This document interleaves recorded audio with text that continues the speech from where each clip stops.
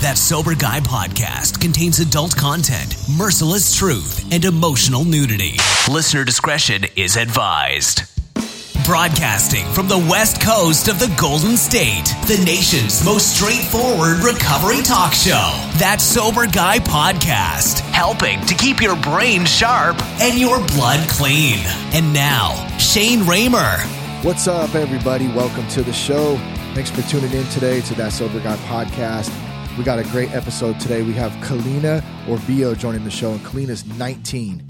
She's early in her recovery. It's great to get an opinion and some insight and some thoughts from someone going through early recovery that's only 19. So she's going to share with us here shortly. We're not doing the 14 days to building self-esteem today, and it's my fault because I'm recording at a different location today, and I left the fucking paper at the house. So my apologies for that. We will jump into that in episode 65, so I wanted to be upfront with that if maybe someone was listening that was only looking for that on this episode. So no 14 days to building self-esteem today, but I can give you a little quick one. Look yourself in the mirror, tell yourself, I love you, because you're a damn good person and you're fighting this shit to become the person that you want to be. A word from our sponsor, Sober Nation. Sober Nation is the largest online recovery community and treatment resource center. They provide treatment resources to those struggling with addiction, as well as to family members who are caught in the crossfire. On top of that, Sober Nation is a huge community of good people who share their experience with each other. They have informative content, recovery and addiction news, as well as an entire clothing line, which helps expand the culture of recovery.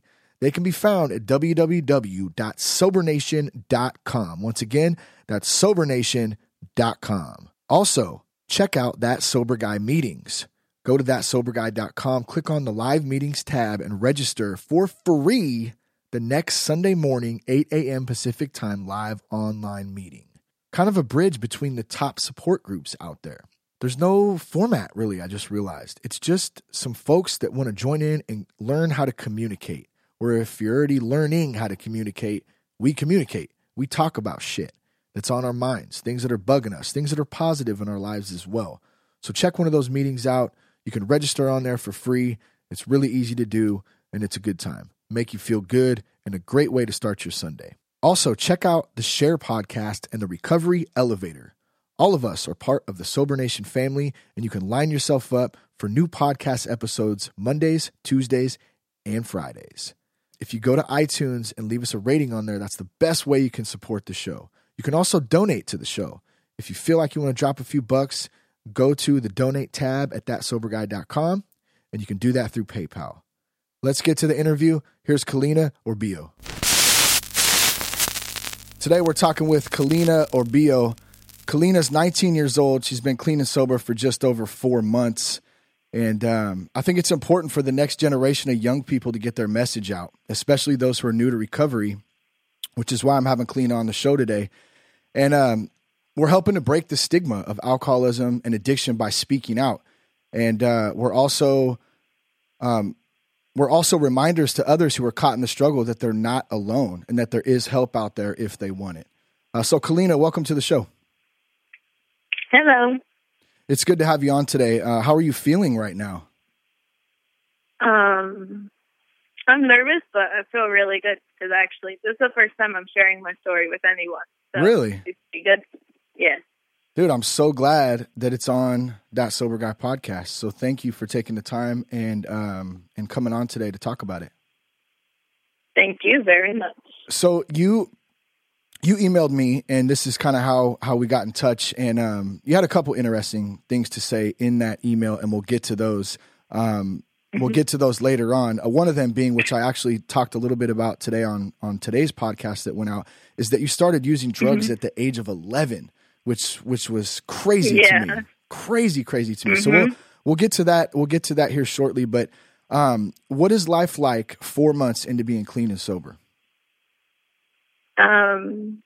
On one side of it, it's really, really scary, and it's like frustrating. Like I don't want to do it, but then the other part of it is like exciting and it's spring, and I get to actually live. Like I have a life now, and it's weird, but it feels really good. It's like a lot of people I talk, they don't understand it. They're like, you're 19 years old. You haven't even lived yet. So how do you know you haven't lived before? I'm like, well, that doesn't make sense. But it's people, like, they say because I'm so young, it's like I don't know anything. And, like, when I was in rehab before, it's like I wasn't really taken serious because at the time I was only 18.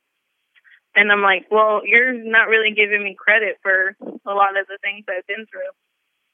And it just made me feel worse. So when I tell them I'm sober now, they're like, well, you're only 19. How are you saying you're sober? Like, you have no problems. And that's the frustrating part of it, because it's like, well, they're saying I don't have a problem, so I must not have a problem. Totally. I can do whatever I want to. Yeah, I don't think age matters on that point at all, because I still even do that till today. Like, I know that there's probably, people out there that may think that, well, I know Shane and I know who he was before and he didn't have a problem. I mean, maybe it's because they're comparing it to somebody else. Maybe it's because I never ended up in prison. I don't know. But I know that battle, that battle, that's probably what you're talking about. It goes back and forth. Like, do I have a problem? Well, they say I don't, so maybe I don't. But wait a minute, I feel like I have one. So it can be very confusing. I think that's like the biggest part of being in recovery. You have to know it for yourself. You can't have a bunch of people around you saying, oh, you have a problem or you don't. It's like, you have to realize it yourself or nothing's going to change. Yeah, totally. And we can't tell other people, what to do. We can't, just like I can't tell somebody that they have a problem with drugs or alcohol or whatever, because they're going to tell me to fuck off. They're going to say, you know what? And most of the time in my experience too, when you tell somebody what to do, they're just going to absolutely do the opposite, especially if it involves, alcohol or drugs or something like that, So you had said that it's a bit scary. Can you kind of explain why it's a bit scary to you? Because I've been using since I was really little. I've never dealt with anything on my own and like in the right mind. So now I'm having everything come at me at once, and I'm just like, I don't want to deal with this right now. What do I do? And the only option I have is, you have to deal with it. You can't go to a bottle and swallow a couple pills or just go get high or something. You have to go head on and like take it. And it's really hard for me because I'm like, I don't know what to do. And I'm afraid to ask people for advice because I'm like scared. Like, that's the part of my anxiety. Like, I don't like asking people for help. So everything is like, I don't even have a word for it. It's just like, like that scary. Yeah. Well, it's that. So, I mean, you've had to get rid of that crutch, right? You've had to get rid of that, that tool that all of us have used, to deal with life. And that's one of the things that I, when I came to realize this, like alcohol and drugs and that, that bad attitude that I used to carry, that wasn't the immediate issue for me. Once I started learning about myself, it was really the fact of, and this ties into just what you're talking about, is the fact that, I don't know how to deal with life. I don't know how to deal with things in my life. I don't know how to deal with my past, with things that are going on in the present moment, and so what I do is I hide that behind that bottle, behind my addictions, and it's a scary thing. But the good news is, Kalina, you're 19. It's so fucking dope that I probably shouldn't use the word dope, huh? It's probably not a great word to use, but you're 19 and you're starting to figure this shit out like now. And some people, number one, I don't know if you're like me, but I've lost, a few friends to alcoholism, to addiction, whether it's dead or, in jail or just mentally gone, and that's hard. So the good news for both of us, actually, but you especially being 19, you're getting the opportunity to get a second chance and to really move forward and figure out who you are. So I just want to mad props to you for that, because that is so awesome. And I'm glad that you're on here spreading that word, letting other young people in recovery know that there's hope out there. Yeah, thank you. Because I can actually relate to that, because I can see, well, I've moved away from my hometown, but seeing through social media and all that stuff, I see where the people I've hung out with are going, and it makes me sad. And like, I want to tell them, like, hey, get help, but I know they're at the same point I was at some time ago, so I can't really do that. And I actually have lost a couple of friends due to overdose and stuff like that. So I kind of use that as a motivation. Like, I don't want to end up dead like them. So, but yeah, totally. It happens when you're in this. And just like you said, you can't tell somebody else because we're all kind of in our own place, and nobody's, nobody really can change until they want to, Mm-hmm. So, okay. So Kalina, you said you started using prescription drugs and smoking weed at 11 years old. And, you were just a kid. So take us back to how that started and then kind of roll from there. Well, from when I was really little, like, I can remember being like 4, and like, I was really angry. I was sad. I didn't know like who to trust or anything. Like, I remember from a really young age, I didn't want to be alive. And like, when I think back at that, it's like, that's scary. Like, a little child, like, you said your daughter's 5, so like, imagine your daughter feeling like so angry and helpless and feeling like she just didn't want to be here anymore. And I can't imagine why my family didn't notice that. Mm-hmm. And it just kept going on until then. And then I moved with my mom around the age of 11, and she's an addict herself. So it was pretty easy to find stuff around the house at that time. So I just remember one time I had a cold, and she was like, well, here, take this cough medicine. And it was, I don't remember what kind it was, but I know it was the kind that made you sleep like 20 minutes after you took it. And then I got better, and then she was like, well, I know you're better, but just take it one more time so I know you're better for sure. And I did, and then I just felt like I got the feeling I wanted for so long at that point. Like, I got the feeling of not being there. I didn't have enough energy to be sad or angry or anything like that. So it was just that, I don't even know how to describe the feeling, but it was just so freeing at that moment to not feel like I wanted to be dead. And then it just kept going from there. Like, there was always that medicine around. Like, we got sick all the time. So I could always find cough medicine, whether it was at my mom's house, my aunt's house, my grandma's house. And whenever I could, I would just take as big of a drink of it as I could and hope that no one noticed, which usually they didn't because I didn't really pay attention. And then I had cousins that smoked weed, and so they left it around sometimes. And I think I was about 12 the first time I took them from them and did what I saw them doing, which was smoking it out of a piece, well, a bowl, whatever. I know my generation, we just call it a piece. We don't call it anything else. I don't know what old people like you call it. So, are you kidding me right now? Did you just call me old? Oh my God, Kalina! Kalina, you're killing me right now. Okay, thank you. We do call it a piece as well. All right, it is referred to as a piece. I don't know. It's also referred to as a bowl. Yes.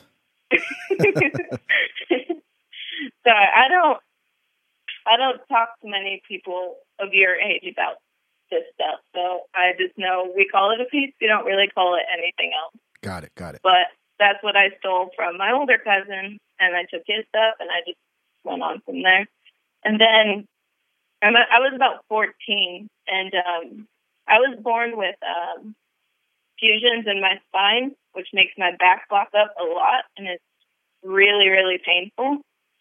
Like, I can't move, and I'm crying, and I'm just like, somebody help me. And then I went to the hospital, and they were like, they didn't know, like, my family didn't know, and I didn't tell any of the doctors, like, hey, I take stuff that makes me drowsy all the time, because at 14, you don't even think about saying that. Yeah. And they were like, well, we're going to give you morphine. And they gave me morphine for a couple of days, and I was like, this shit is awesome. I want it all the time. And then when I went home, they gave me Vicodin and Soma, which it made everything worse at that point, because then I could not live without painkillers. Like, I wanted them all the time. And also at that point, my mom, she got in an accident at work. Her back was messed up. But she works on the docks, so anytime you get hurt, their immediate reaction is, oh, we're just going to give you pain medication so that you can keep coming to work. And so she always had it, and so I could always take some. Like, she didn't want me to, but I would always take some. And then she would be like, where'd all my medicine go? I was like, I don't know, Mom. You took it all yourself. I don't know. Maybe your friends took it. Like, those are just lies on top of lies just to keep using the way I wanted to. And the sick part of it was, like, I was telling myself, I don't have a problem, because it's not like I'm, like, stealing them from her and taking them right away. I'm saving them for later. So it's not like I have a problem, like, I need them every day. But it's like, it's kind of sick when you think, like, a teenager is saving that stuff just to get that really, really ultimate feeling of not being there at all. Yeah, and then the fact that you justify it by, saying, well, I'm not taking them all at once, so I don't have a problem. And it's easy to kind of fall into that, it sounds like. Mm-hmm. And the problem was, most of the time, whatever I had, I was saving to take all at once. So when I was using, I was taking like 10 to 15 at a time. So I was not going anywhere.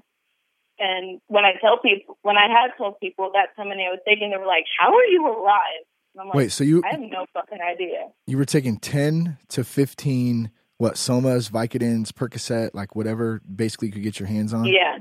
At a time? Mm-hmm. Yeah. Wow, yeah, that you're definitely lucky to be alive, because I mean, you hear of people who just pop a couple of those things mixed with a little alcohol or a little cocaine or something like that, and boom, their heart stops.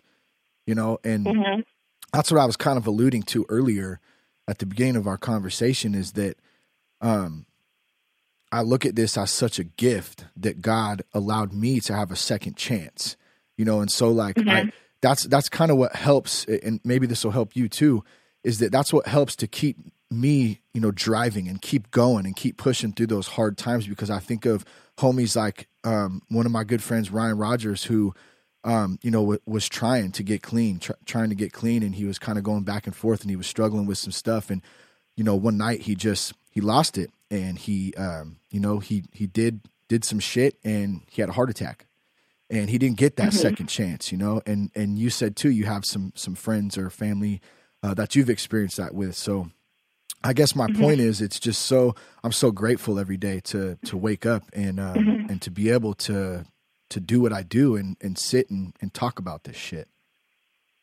I'm on like my fifth second chance right now. Really? So you've had five relapses? No, I've had a lot of times where I should have definitely overdosed. Oh, got it. Because I've tried to 4 times, actually. Like, I remember when and how and what it felt like when I woke up, like, all those 4 times. And I'm like, why am I still here? Like, there must be a really good reason why I haven't just kicked the bucket at this point. Like, I don't know if it's by luck or if there's an actual reason why I should be here, but I think about that, and it is so scary. Well, I can think of one reason right now, and it's to spread the word of recovery, just like you're doing, just like where you're sitting right now in this moment. And I kind of realized that same thing in early on in my recovery. Like, why the hell am I going through this? Like, why did I do this? Why am I here? That purpose, and then finally, just something just hit me. It like basically punched me in the gut, and it was like, you're here to take this message and help other motherfuckers out there who are struggling with this. you know, and I think, you know, I think that's a pretty valid reason. The same for you, you know? Yeah. Like I can, thinking about it now, like I've still had those thoughts of like not wanting to be alive, especially since since I've been sober now. And I think around the time where I stopped having those thoughts, where it's like, well, I can just end my life and nothing will happen. When those thoughts stopped was when I started listening to Omar's show. And I started, especially listening to the females, I was like, wow, like, there's a reason I'm still here. There's a reason, like, everyone is still here. Like, and I feel kind of bad saying that because, like, a lot of people have died from this disease, but I'm like, well, I mean, like, but, like, sometimes there's guilt, but then there's also that proud feeling, like, I'm still here. I'm going to make sure what happened to them doesn't happen to me or anyone else.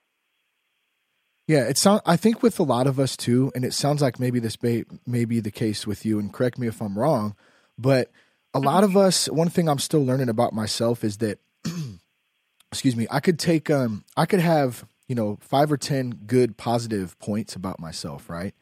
And then there could be one negative point, and I will throw all of the positive shit out the window, and I will only dwell on the negative one.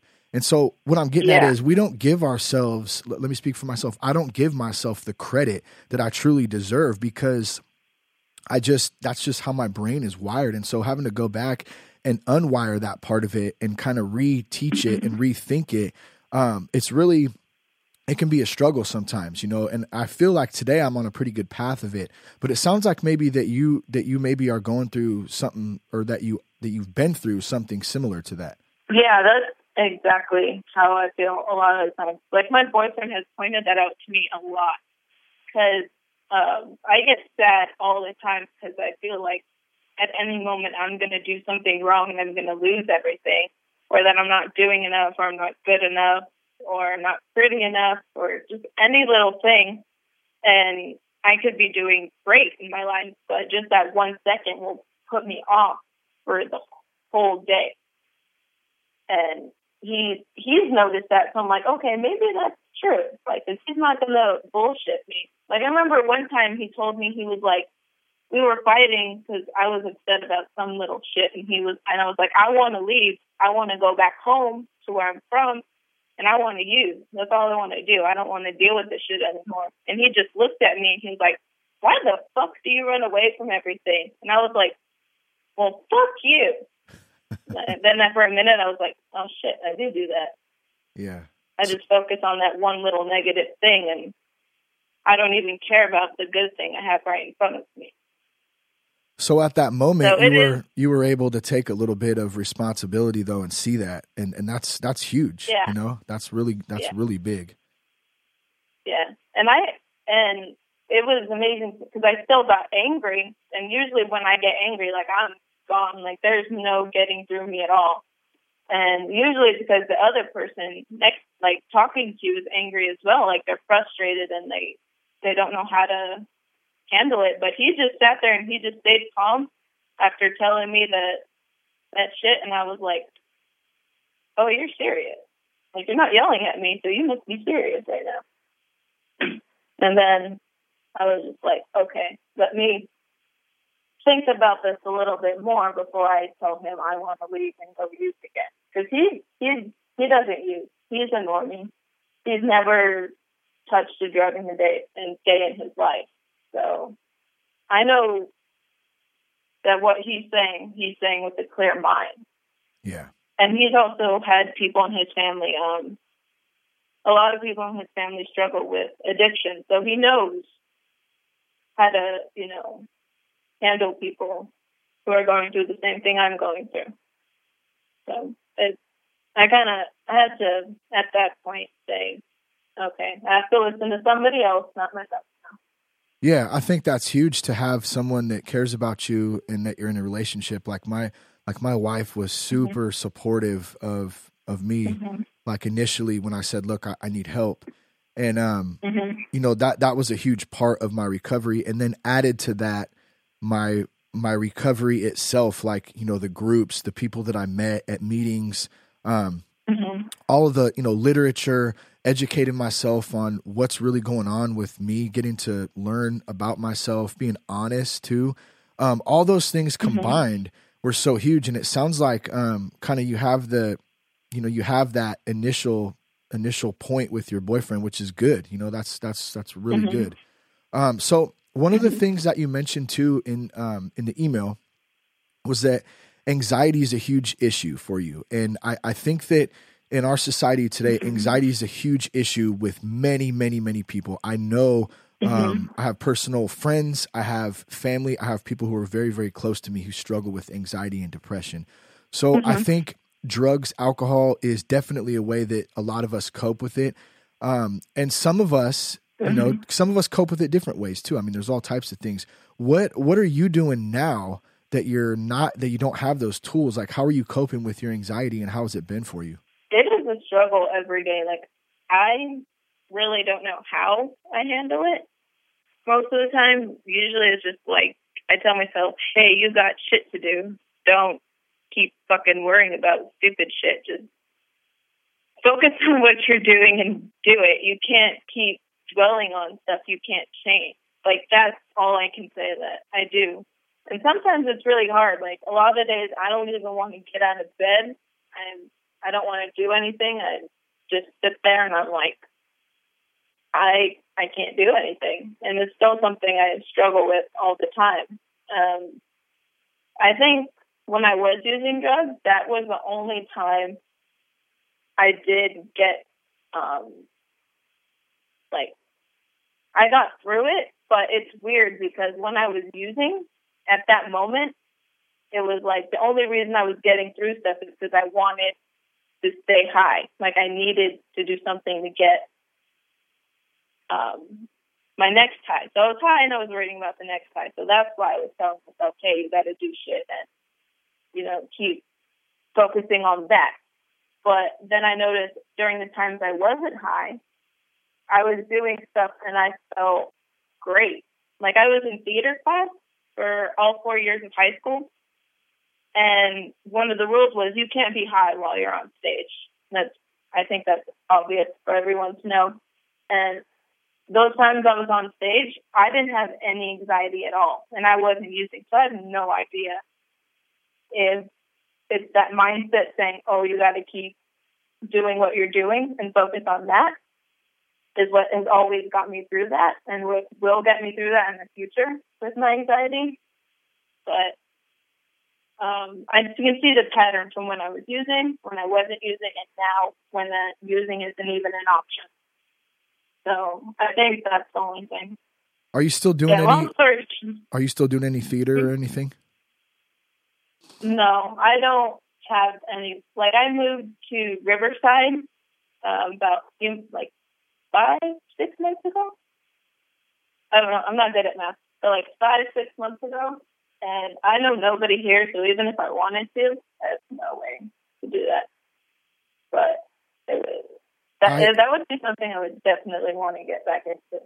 Well, yeah, and that's the only reason I asked that, because I know from personal experience that when I was able to kind of supplement those, you know, because what we do for so long, like, all I knew was anything I did revolved, the focal point of it was usually drinking, you know, and then drugs would follow, that kind of thing, you know.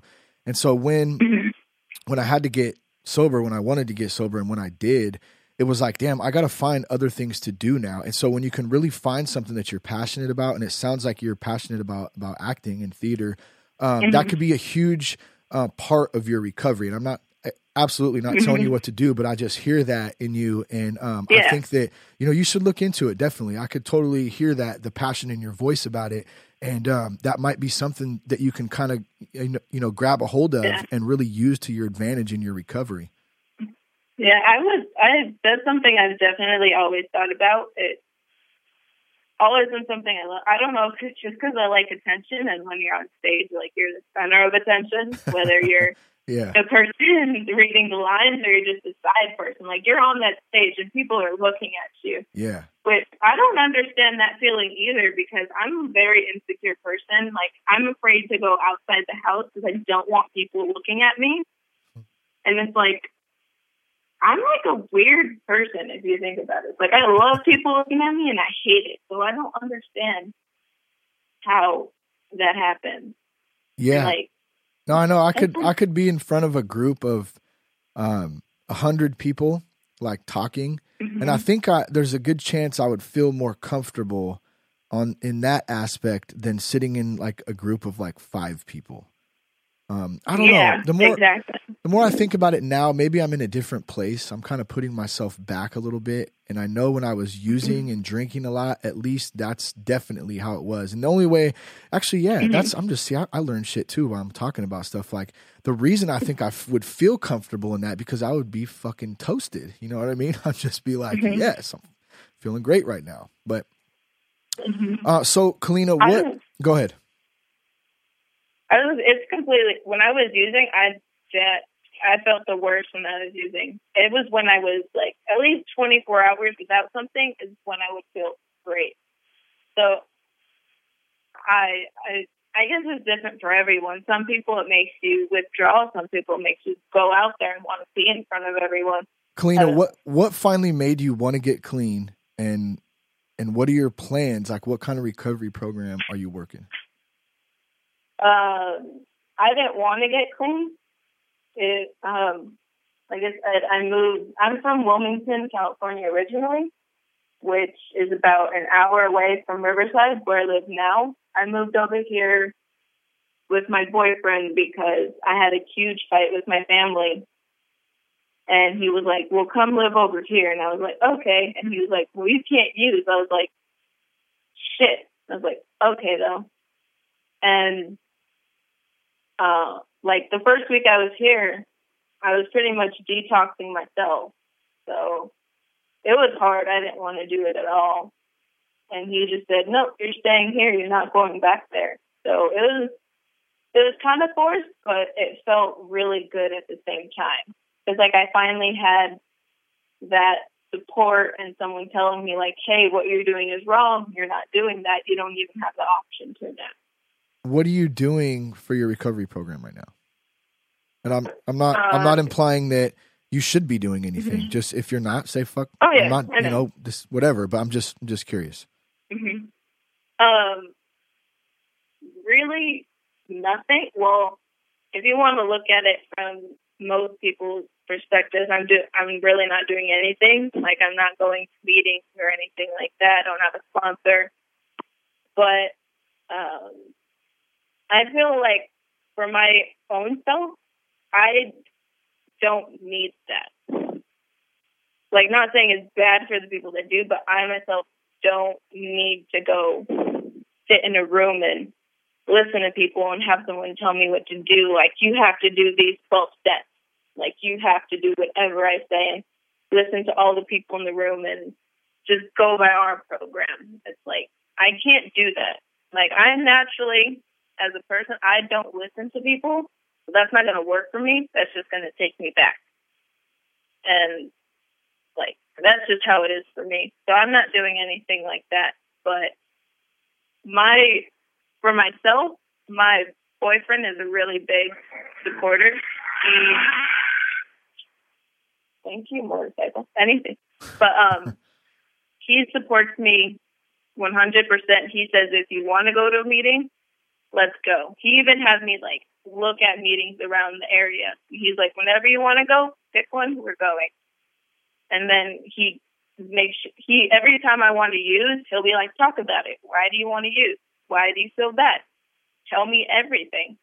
So that is a really big part of it. And the second part of it is I'm going to school for massage therapy, and you can't massage under the influence, which I think is pretty much obvious. And so I really want to do that. So I'm not going to let anything set me back from doing that. And also, I've laid out like the 5-year plan thing. So, like, I know what I want to do.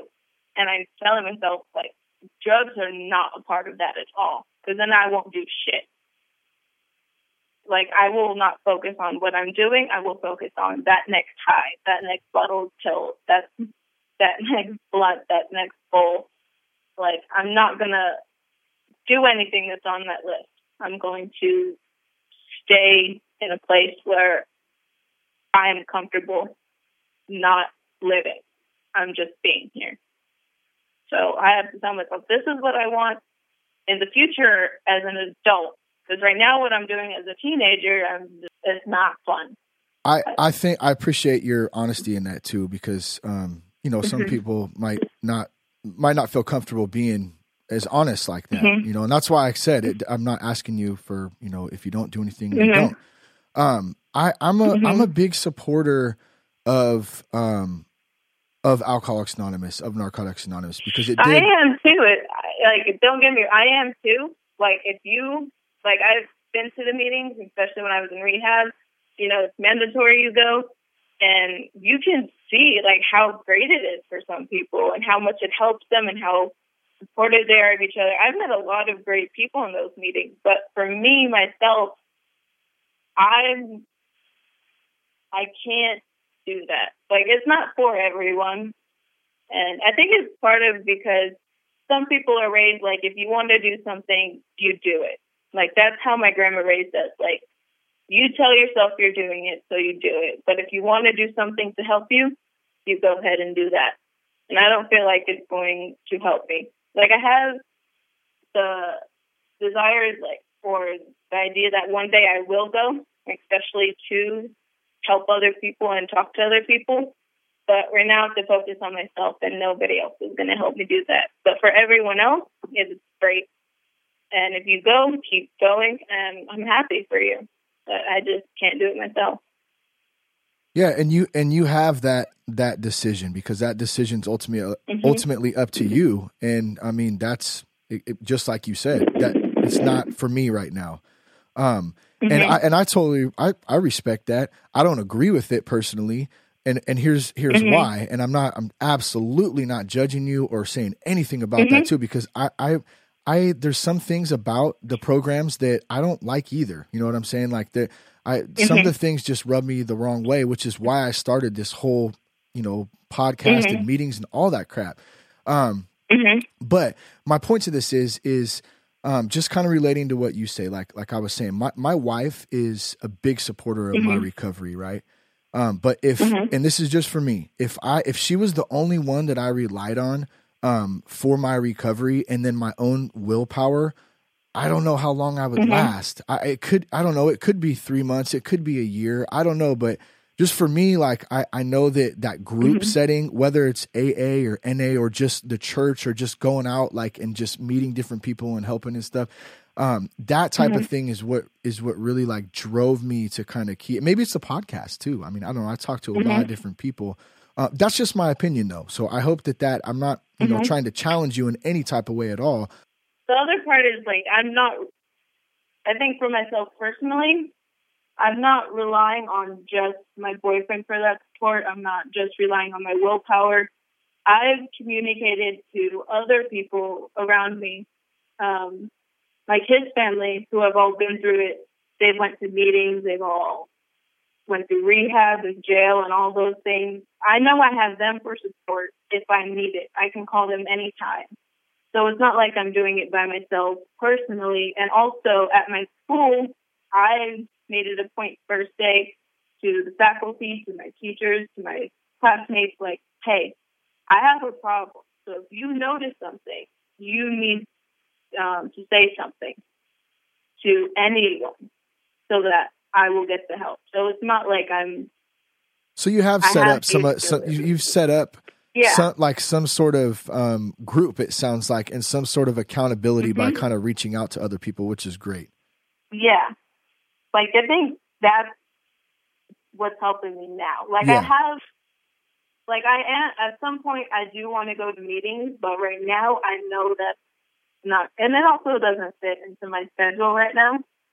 So it's like, it's not going to help me right now, and it's not going to be easy right now. So everyone's plan is different. Well, I think a lot of people feel like you in that out there too. And whether or not, I or anyone else agree with it or not, it's irrelevant. It's just the fact of just what you said. A lot of people are pushed away by the rooms. And I don't even want to get into, the different reasons why.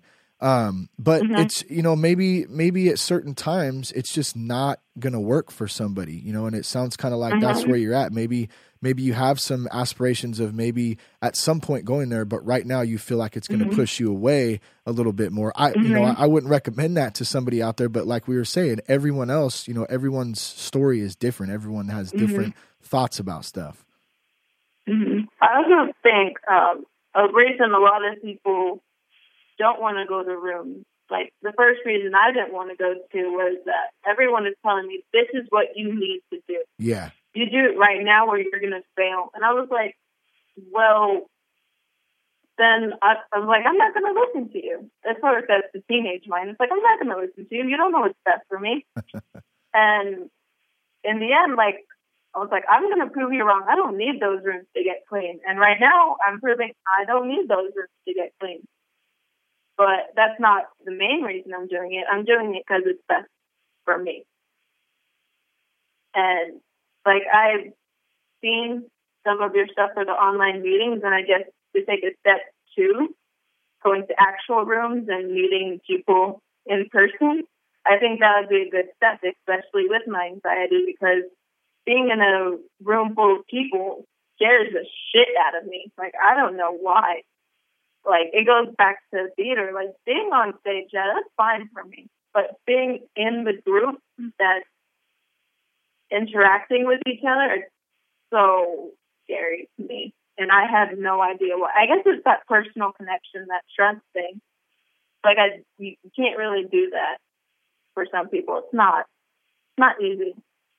Yeah, thank you too for pointing that out, because that's really, initially the thought that I had about creating the that Sober Guy meetings is kind of using it as a bridge with no pressure and no strict program. It's really just a platform to get people together to communicate on and maybe open that door to diving in a little bit deeper into their recovery. So thanks for pointing that out. Yeah.